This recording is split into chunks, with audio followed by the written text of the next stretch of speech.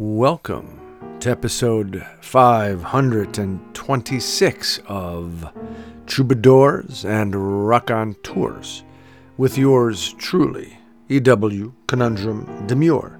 On this week's episode, we share a grand conversation with artist, activist, community builder, and candidate for New York City Council 34, Paperboy Love Prince. We talk with Paperboy about a right to housing, Jordan Neely, the New York subway system, the homeless, alternate voices, Wall Street, hobosexuals, class issues, local papers going out of business, diversity of thought, the severely corrupt political system making voting cool and giving more power to the people, among other things. A grand conversation, once again, with Paperboy Love Prince. We also have an EW essay titled Sharp and Clear. We share an excerpt from Lesley-Ann Brown's book titled Decolonial Daughter. And we have an EW poem called Heffer. All of this, of course, will be imbued with the wonderful energy of several great tunes. It is so nice to be with you. Let's get to it then. Episode 526 of Troubadours and Raconteurs.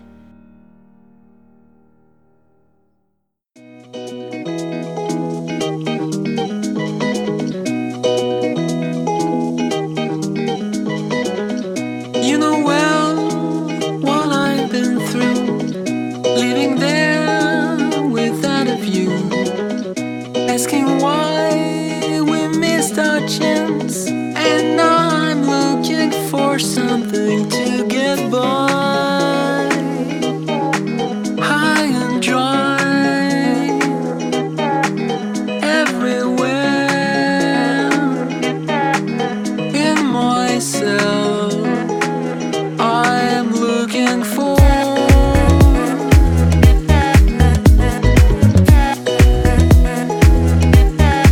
high and dry.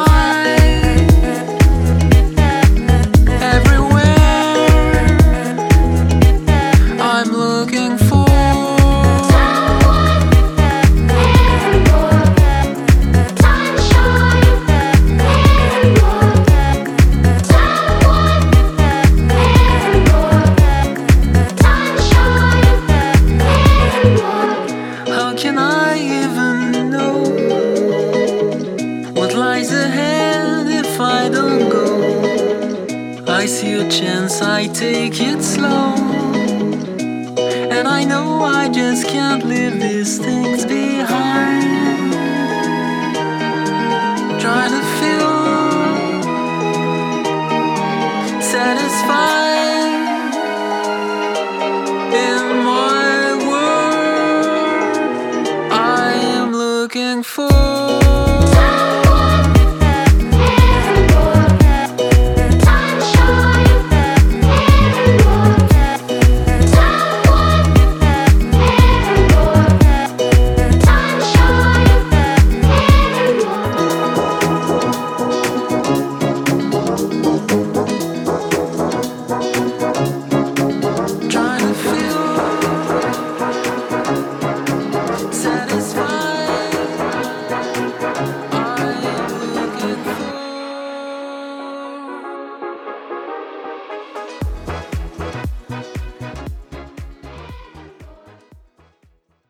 Sharp and clear. It's our time. The street performers rule the streets. The poet troubadours make the scene complete. Lady Horsewhip finds a good man, and then she can have her family. She is cis-hetero with an attitudinal swagger on ramped-up full display. The moon is almost full, too, as the sun has just set on the horizon, without a single hope or regret for today. We just want the community to live earnest and vibrant. We want to make ends meet and feel complete despite its relentless tyrants.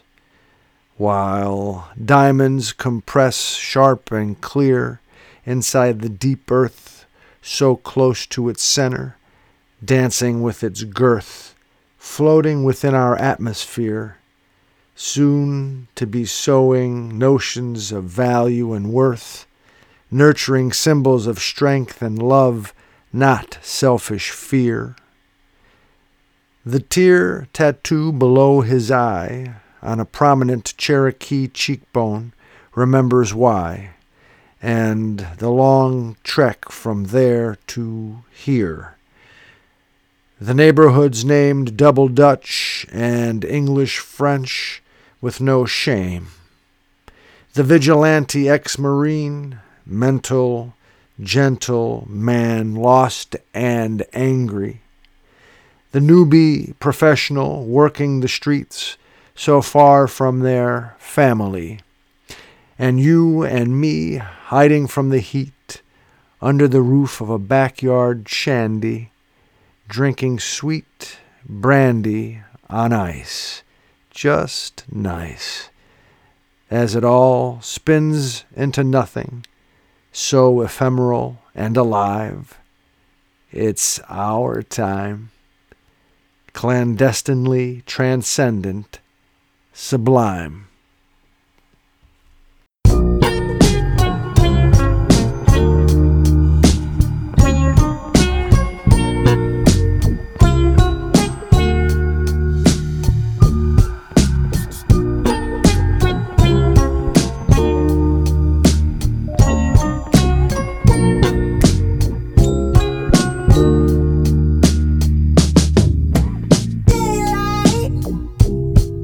I wake up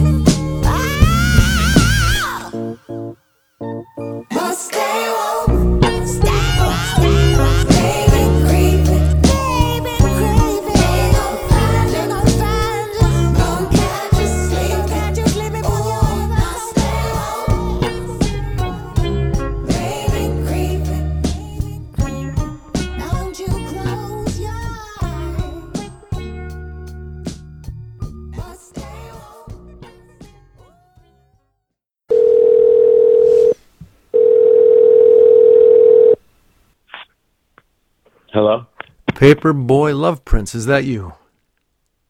Yes. Thank you so much for being on Troubadours and Rock on Tours once again. Hey, how's it going? Pretty good, pretty good. How are you doing? I'm doing fantastic. For those who don't know who Paperboy Love Prince is, let me give you a little bit of background. They are an artist, an activist, a community builder, and a candidate for New York City Council, Brooklyn 34, in New York City. Right now, working to unseat Jennifer Gutierrez, I believe, right? Correct. You have run for mayor of New York City and also for Congress, and a lot of attention has been given to your agenda and your approach. And we want to talk about that a little bit today. I guess the primary is in late June, June 27th, I think? Yeah. So we're getting close to that. How are things going with your candidacy? Well, I just want to say I'm super happy to be here. You know, I enjoyed talking to you all before, and, you know, I really count it as a privilege, and I think it's super important to have outlets like this that, you know, give alternative voices a platform and also give a chance to inform New Yorkers. So I just want to say, with my first moment here, thank you for having me. Oh, my pleasure. My pleasure, Paperboy. I enjoy your energy, and I enjoy what you do. Generally speaking, so it's my pleasure. Now, you know, I was looking at your agenda, and I want to get into some of that, and then we'll see where our conversation goes. The first several items I noticed, number one is right to housing. That's a big part of your platform. Do you want to explain, you know, what you mean by that?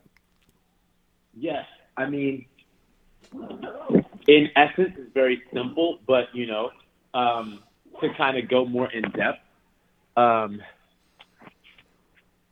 we live in a world and a city that basically sets the tone for, and I don't take this lightly, sets the tone for the rest of the planet.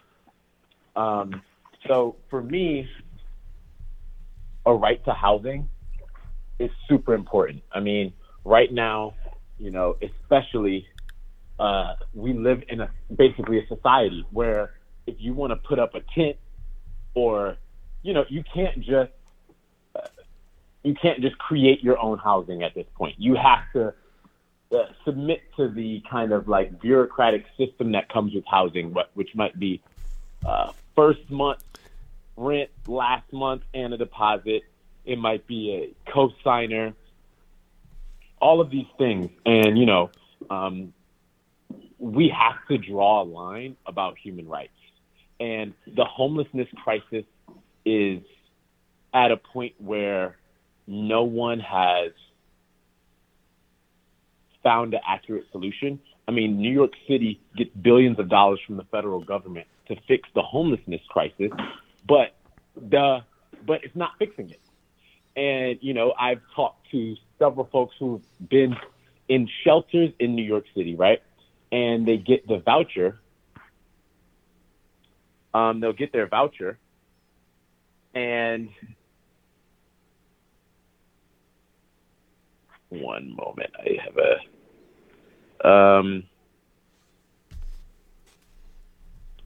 just got a message.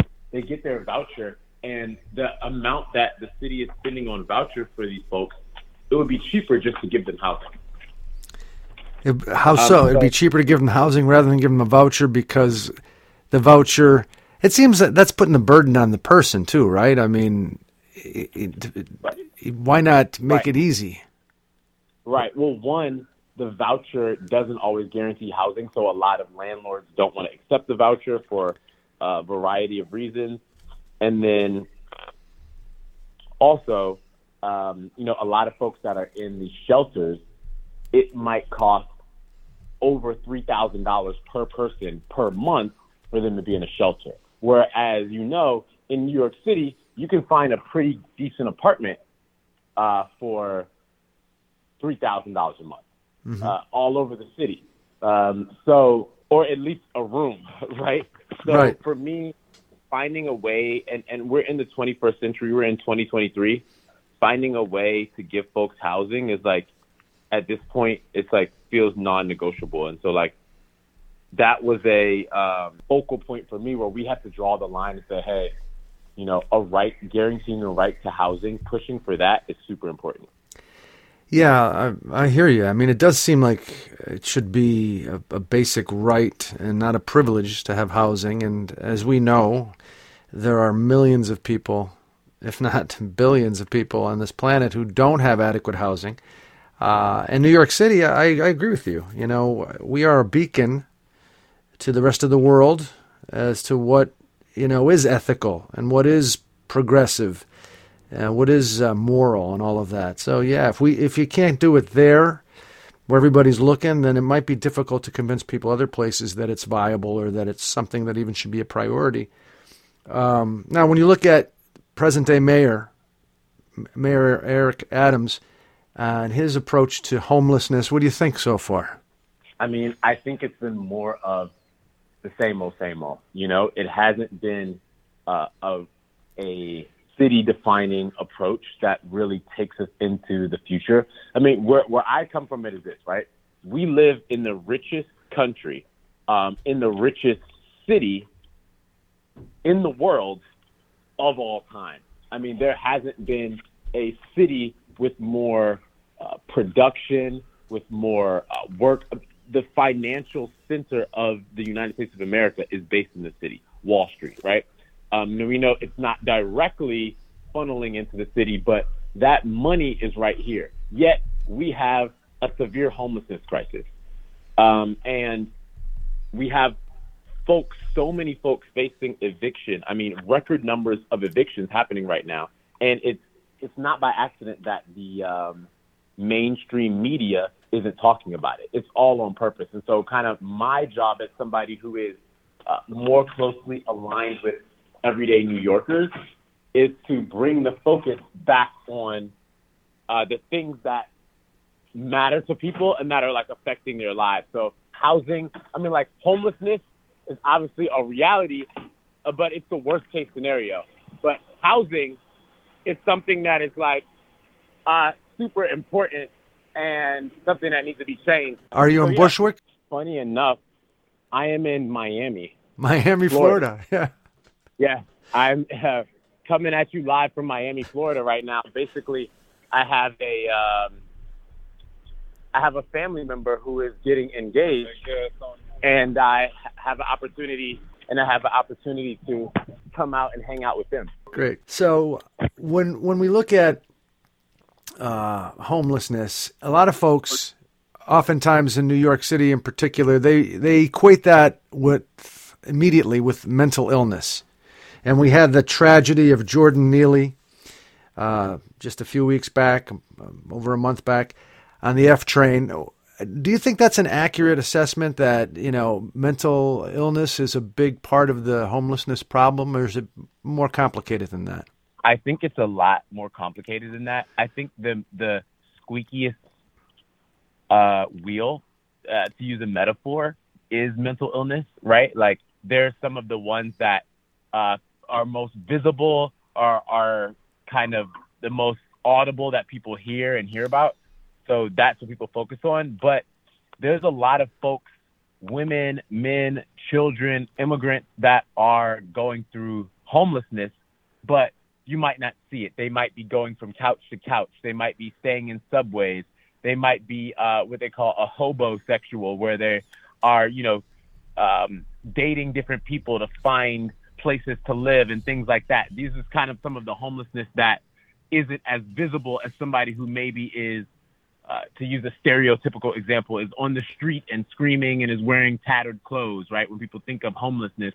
But there's so many folks that are homeless that are in these kind of in-between type of situations where they're trying to stay with friends or figure it out. So I think that, you know, mental illness is a real issue and it's important, but that is what, you know, to equate the two is kind of ends up being a false equivalent.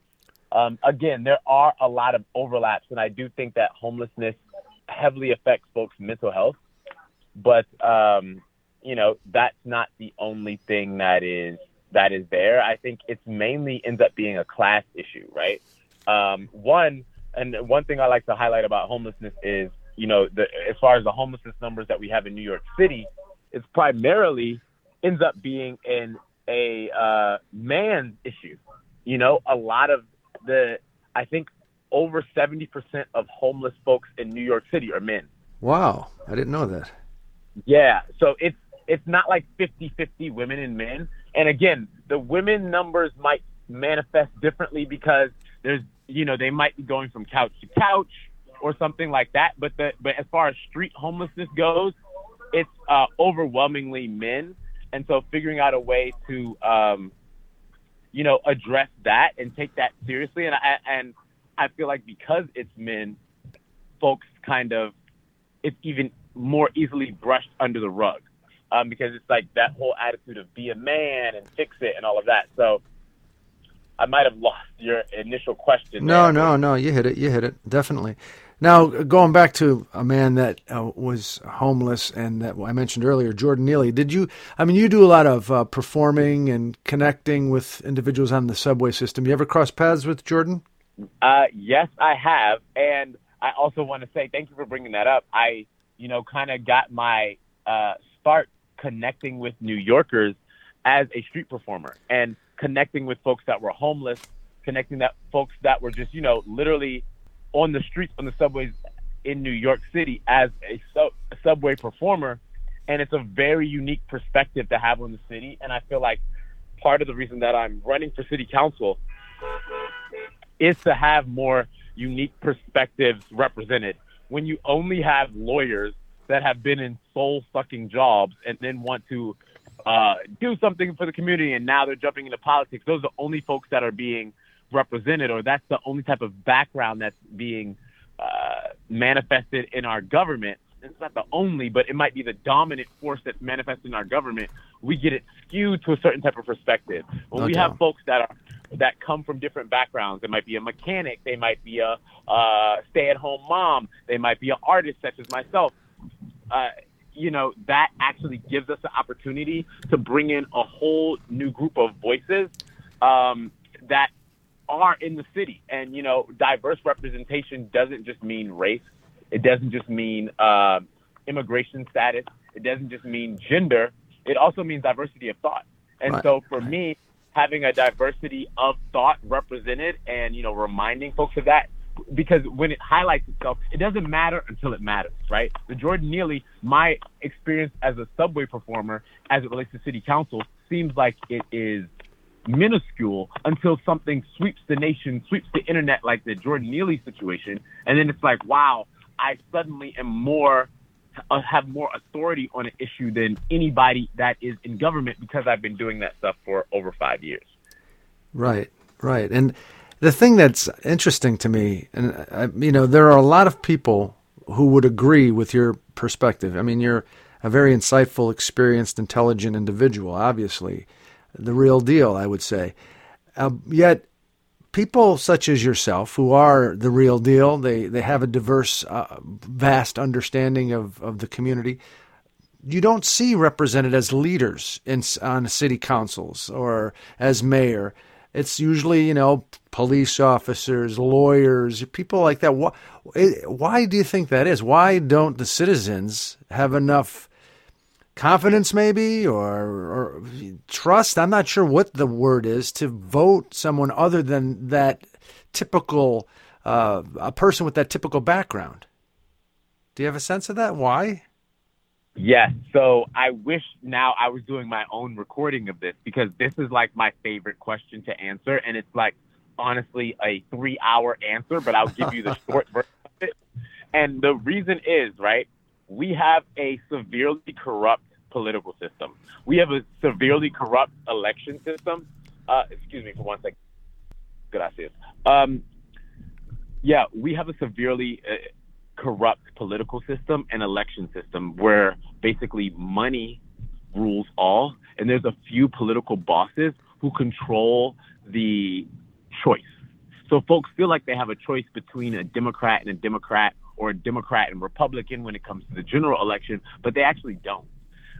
There's so many ways that our political system is corrupt that like really speak to why we don't have more original voices represented like there might be in other countries. We really, like, this is my favorite thing to talk about. We really have a dictatorship, and I'll break it down quickly. One of the first ways is the endorsement process. And the person that I'm running against in District 34, which is Williamsburg, East Williamsburg, Bushwick, and parts of Ridgewood, the person I'm running against wasn't very known in the community, but was the chief of staff of the previous council member. Right, you're talking about Jennifer Gutierrez right now.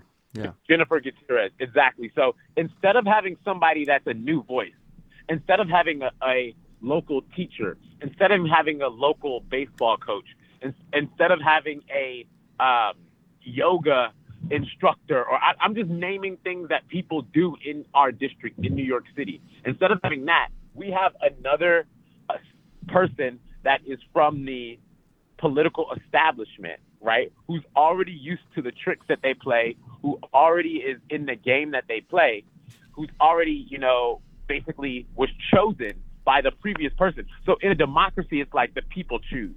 That's the kind of the thought that you have about democracy, is that the people choose. The average person has a voice and is heard, and that triumphs over everything. But that's not what it is. What actually it is the people who are already in power politically, they orchestrate things so their choices are directly in line so that it feels like you have a fresh choice, but you actually don't.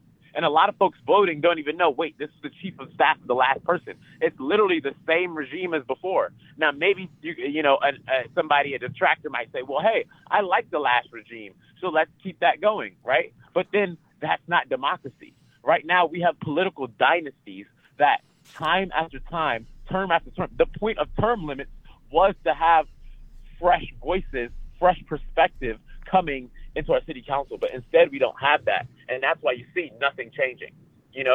Nothing changing for the people, and so that's why this would be my fourth time running for office. I ran for Congress in 2020, New York City mayor in 2021, and Congress in 2022, and now I'm running for city council in 2023.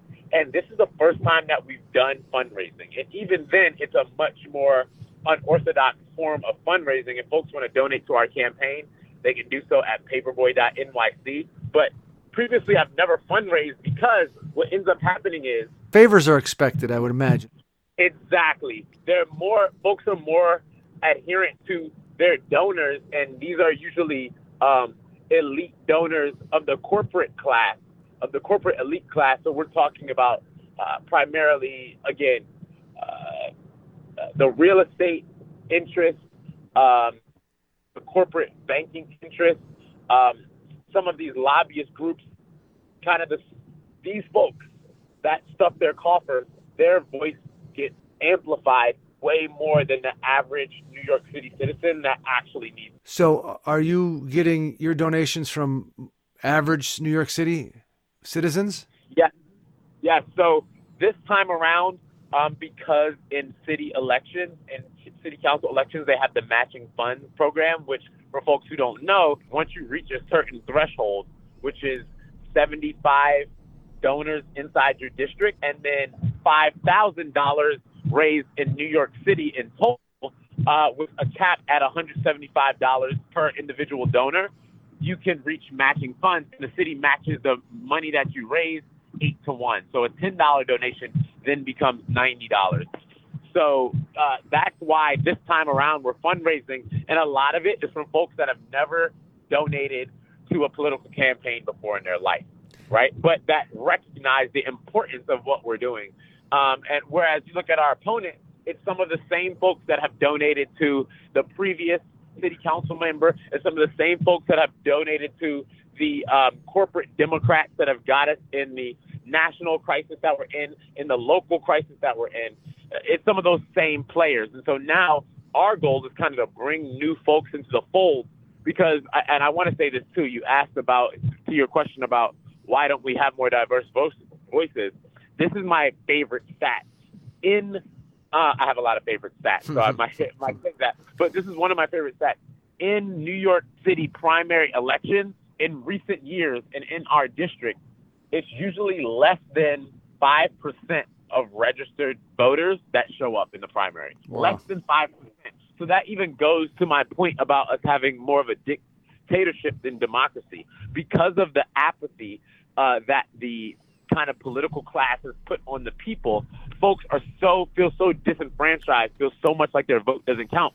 They're not even showing up. I saw a stat from a recent election in, I want to say it was France. It was in some well-known European country, and they were talking about the dip of voter turnout from 88% to 84%. Meanwhile, here, when we have a 20% turnout in an election, and again, some of the higher voting districts, which would be like kind of like the Upper West Side and stuff like that in New York City, some of these places in the city, they have higher turnouts. Their turnout levels around somewhere, speaking off the cuff, but it's usually maybe around 30 to 40%. Right. Our voter turnout across the country in all cities is abysmal compared to, like you just mentioned, in the European country, 80-some%. That would be amazing here.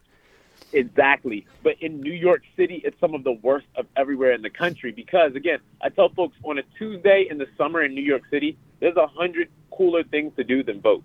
You can hang out with your girlfriend. You can hang out with your boyfriend. You can go to the movies.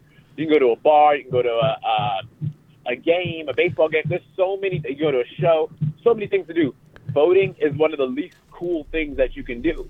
And in other places in the country, say somewhere in the Midwest or something, there might be less going on. So the local election is a really big deal. But here in New York City, folks feel so disenfranchised, they're not even showing up. I mean, they literally aren't showing up. So, folks ask me, why is your name Paperboy Love Prince on the ballot? Why do you represent yourself differently? Why do you do these kind of artistic things or use music or use social media or use fashion to kind of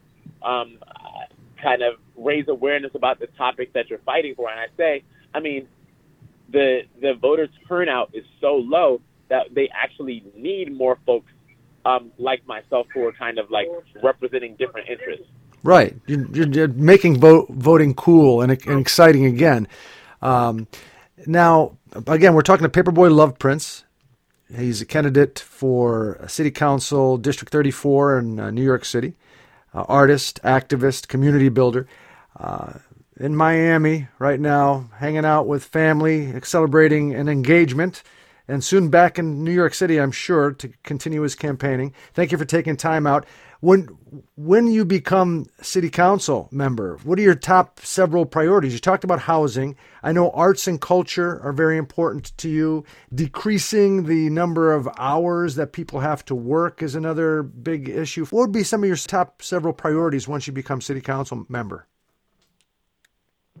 Right. So, thank you for asking that. One of my life goals and one of the things that I want to use my influence to do is actually give, and this thing is thrown around a lot by politicians, so I want to highlight this because this is super important to me. It's to give more power to the people. And that means literally once I'm elected, turning over my office to the district. And how would that be done? That would be finding more ways to engage people that, live in the district in every decision we make. Right now, as it stands in our representative democracy in America, we have a representative democracy where basically you vote for a political candidate once, and they're going to make hundreds of decisions a day for several years on your behalf. And many of them that you may not agree with. But myself, as someone who is, up to date with technology, up to date with meeting folks in the streets, we also have our community space, the paperboyprince.com Love Gallery, which is on Myrtle Ave, 1254 Myrtle Avenue in Brooklyn, New York. Finding more ways to actually give folks allow their voice to be heard. If there's a specific initiative that matters to them, giving them that platform. So that's one of the main things, because what ends up happening is we have a lot of folks that run for office and they're like, I'm John Doe and I'm running for office, and when I get elected, we're doing what I say. And for me, it's not about what I think. I think I have some of the best ideas out there, honestly, and I say that humbly, but the only people who I think have better ideas than me are the constituents in my district. And so what I want to do is give them the opportunity to really be heard. And that might mean giving them a platform on my social media. That might mean allowing them to be city council person for a day, in conjunction with my staff. That might mean allowing them to micro vote on decisions that we make, so we have more feedback before we, make any vote or anything like that. So that's one of the main things, and that's going to allow us to folks that want to participate because they don't feel like we have a democracy. They feel like we have a dictatorship. So allowing, more people to participate would be big. But to hit some of the main points, I would say healthcare is super important. Safety is very important. Bringing, a greener New York City. So when it comes to climate, when it comes to more parks, when it comes to cleaner air, that's super important. Saving our schools, bringing our schools into the future and allowing the parents and students more control over our education system. Saving our small businesses. There's a bill that my city council person and others are trying to pass that they name the bill something nice. The Small Business Rent Stabilization Act. I'm sorry, the Commercial Rent Stabilization Act. They'll name it something nice to make you think that it will help the community when actually it's designed to do the opposite, and it's been written by lobbyists for the elite and not for the people. So fighting for that. I mean, my city council person, Jen Gutierrez, and this is something that I'm going to kind of dive into more over the next month as we lead up to the election. She was one of, I believe, 6 city council members that voted to cut nearly $300 million from the New York City public school budget. And I wish I was making this up. I mean, I really wish it was like a joke I was saying to like get ahead in the election, but it's not. Parents and students had to file a lawsuit to get that overturned. They voted to cut nearly $300 million from the New York City public school budget, and Eric Adams, along with his plan, that accumulated into a $430 million cut from New York City public schools. So that equates to about a little over $250,000 from every single public school in New York City.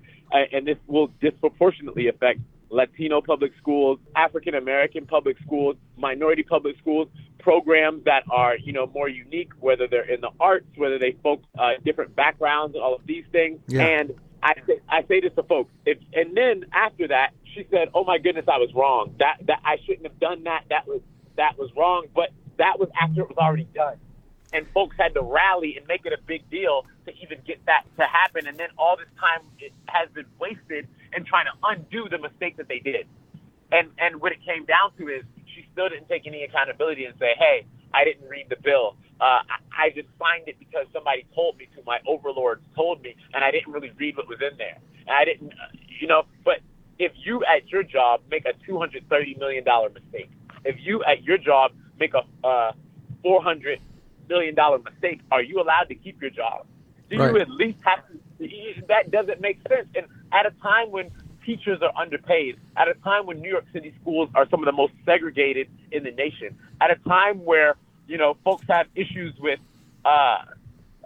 crime and the culture and all these different things. Well, instead of divesting from our schools, we should be finding more ways to partner, build our schools up to actually make the public school system vibrant and as successful as possible. But she's shown in the little time that she's been in there that she's not committed to doing that. And so part of what's my job to do is kind of let New Yorkers know, let folks in our district know what happened, because again, some of this stuff is so complex. Many of the local newspapers have gone out of business for a host of different reasons, and so folks don't know the nitty gritty of what people are doing. Part of how these folks are able to stay in power is by nobody highlighting the mistakes, no one highlighting the errors in what's actually happening, doing a play-by-play, right? We know everything that's happening with Kim Kardashian, but if you ask the average New Yorker did you know that just last year they tried to cut nearly $430 million from public schools? They would be like, oh, wow, I didn't know that, you know? And I have a New York City high school student who's an integral part of our staff because of this issue. He, you know, kind of recruited me, wanted me to run for city council, especially in this seat, because he's like, hey, you know, this directly affects me. I'm in school. We don't have a voice. Us students, we don't have a voice. We can't vote. You know, a lot of students aren't even aware of the process. We're still learning about it in our schools that are being underfunded. So we need folks like you who can get the youth excited, who can get the seniors excited, who can get the everyday New Yorkers excited, and actually, you know, put an end to the corruption in the city council. Well stated. Paperboy Love Prince, thank you so much for being on Troubadours and Rock on Tours. And, you know, I presume when you become a council member or whatever position in politics you end up having as time goes on, you will continue to be an artist, and you will dig down deep and have the energy and the chutzpah to fight the machine. So in that confident thought, I'd like you to end our conversation by sharing a little insight as to how you and how others can do all of that. Be themselves, be artists, be true to, you know, what you believe is certainly ethical and the best part of being a human in the face of the machine. Yes, definitely. You know, I've released a bunch of music videos, writing, social media posts. We just started a political TikTok. It's Paperboy Prince Politics. And, you know, all of these things to try to basically bring these more complex issues to the everyday person, to the everyday New Yorker. And I'm super excited about doing that. And part of it is like, one of my best friends told me this. He was like, do all of your ideas, you know? If your goal is to help people, if your goal is to inspire people, you know, if your goal is to uplift your community, do all of your ideas. Don't hold back. You have one life to live, and people are waiting on you. We need you. We need every single person to be the best that they can be. That's how we're great. So I tell folks, you know, right now is not a time to be silent. It's a time to be active. I come from a line of activists. My grandfather and grandmother started a church in Brooklyn in the 1960s. My mother and father went to college together in Washington, D.C. at Howard University, and we're protesting there. And that same energy instilled in me is why I'm so eager about using our political system for the people, finding unique ways to actually reach people and being consistent, you know? Like I said, I've run for office for multiple years, and that's not just because I'm like, oh, I feel like I need to be elected, but it's because that consistency of like, oh, wow, yeah, I'm running as a Democrat. I'm on the ballot as a Democrat, and I have been every single time, but I'm also an independent candidate. I'm not the Democratic Party's elite choice necessarily. I'm the folks who really want true change in the city. I'm their choice. And so finding ways to like really bring it back to the people, that's what we need. And yeah, I'm committed to doing that, and I'm so thankful to have platforms like this where I have a chance to speak. I'll say this too, there's a lot of things where they try to shut us out, where they try to diminish our voice. Well, keep up the good fight. You know, I'm rooting for you, and it's always a pleasure talking with you, Paperboy, always. Thank you so much for taking time out to be on Troubadours and Rock on Tours. Paper, yeah. It's our time. Thank you so much for having me. Listen, I love you so much. I love all of your listeners, and I don't take it for granted at all having this opportunity. This means a lot to me, and like, you know, for everyone who listens, know that I will consistently fight for you. If you want to reach out to me. We have our website, paperboy.nyc. You can go there and volunteer or send any thoughts you have. Or if you want to donate, you can do that as well right there at paperboy.nyc. And then, my Instagram is all linked there, TikTok, Twitter, and all of that. So I really appreciate the opportunity. I'm excited. June 27th is Election Day. And, we're going to make it happen. Excellent. Well, I look forward to talking to you the next time. And until then, enjoy yourself. Take care of yourself. All right. Have a great one.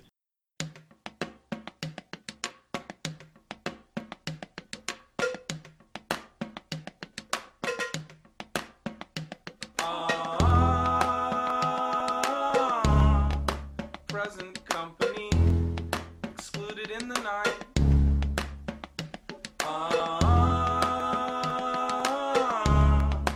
Present company included in the fight.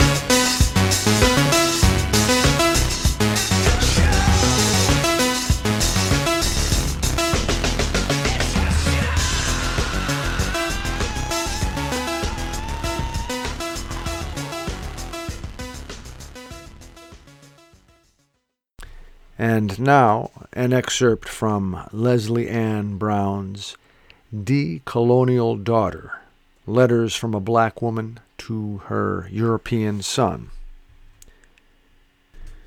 Son, elephants, they say, rely on the wisdom of the matriarch, the grandmother, for survival. She remembers the watering holes, the droughts, the trees, and directions. Etched in her memory is a map to survival based on the wealth of her experiences that could only have been attained through age. Studies have reported that older female elephants are wiser matriarchs and that they are better able to discern the difference between the presence of a threat or a friend. If this awareness is not there, the herd is more vulnerable. They also say that an elephant never forgets. There are no elephants in Trinidad, and my grandmother no longer has memory. You have met your great-grandmother on a few occasions, a few times when I took you back to Brooklyn, and Alzheimer's had not yet claimed her memory. Back then, she was still her laughing and lively self, still dressing like the Queen of England, rolling her head back as a bubble of laughter gurgled through her being, reaching out from her gut and escaping her lips, and liking to knock about. So much so, she still lived up to her nickname, Hotfoot. When I was a child and lived with her in Diamond Vale in Trinidad, it was not unusual for her to wake before the rest of us, don her church dress and leather-buckled shoes, and walk to the main road, where she'd either go to church or take the bus to Sawa, before the unforgiving sun of the tropics would belt out its heat. She'd go to the market and bring back okra so fresh that you could eat them raw, cassava, callaloo bush, tomatoes, coriali mango, spring onions. Her arms strong from garden work, her legs sturdy and beautiful.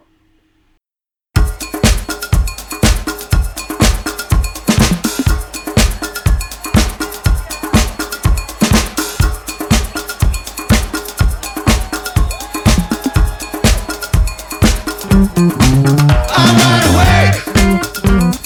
Mind so woke 'cause my brain never puts the brakes. I'm wide awake. Eyes so open that my vision gets as sharp as a blade. I'm wide awake.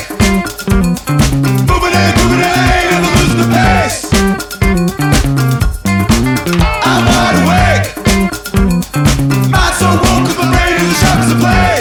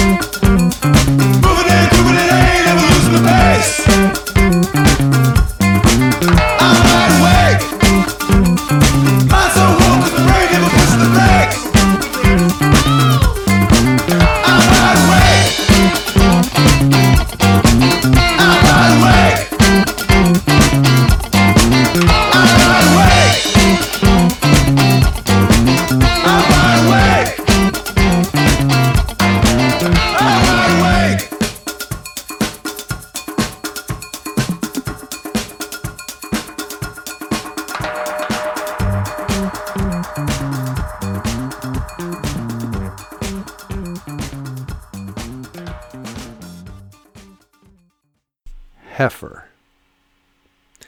My mailbox tilts toward the street on a post, nailed like most, just yards away from the latter-day hippie wannabe garden hole compost. Eggshells, coffee grounds, cucumber skins, and orange peels. My memories reel from the abyss to here and now, and I have yet to sit on a stool low to the ground to milk a sacred cow so simply profound. A real heifer with a complacent smile, miles and miles into the rural hills far from this town.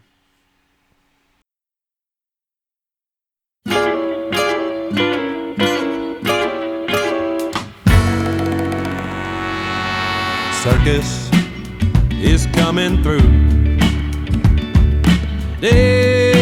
Everybody knows that when you purchase a ticket, you expect to get a show. Take a look at me, I'm just a clown, and on my face I wear a frown. I paid the cost to hang around, so take a look at me, I'm just a clown.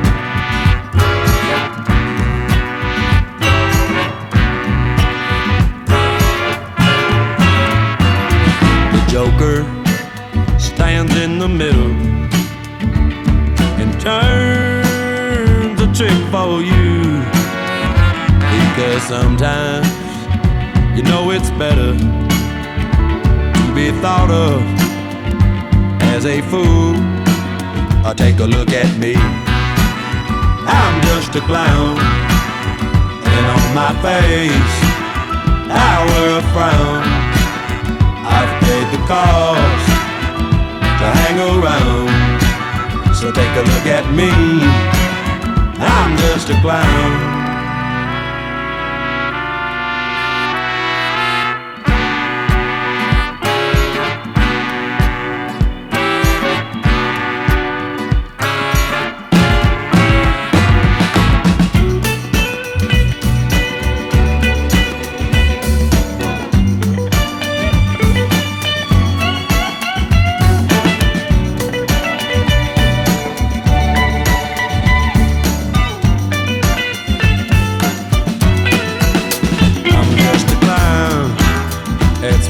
Say, I guess my clothes give me away. All of my friends have disappeared. You know it makes me wonder if I was ever here. Take a look at me, I'm just a clown, and on my face I wear a frown. I've paid the cost to hang around, so take a look at me. And there you have it, episode 526 of Troubadours and Raconteurs, with yours truly, E.W. Conundrum Demure. I'd like to thank those folks who made this episode possible. First and foremost, Paperboy, Love Prince, writer Lesley-Ann Brown, and these musical artists: Thelonious Monk, Caravan Palace, Childish Gambino, LCD Soundsystem, Parquet Courts, Charley Crockett, Branford Marsalis, and Terence, Blanchard, too. And of course, I would like to thank you for listening. Until next time, let's give it a go and do our best with this time. Take care of yourself.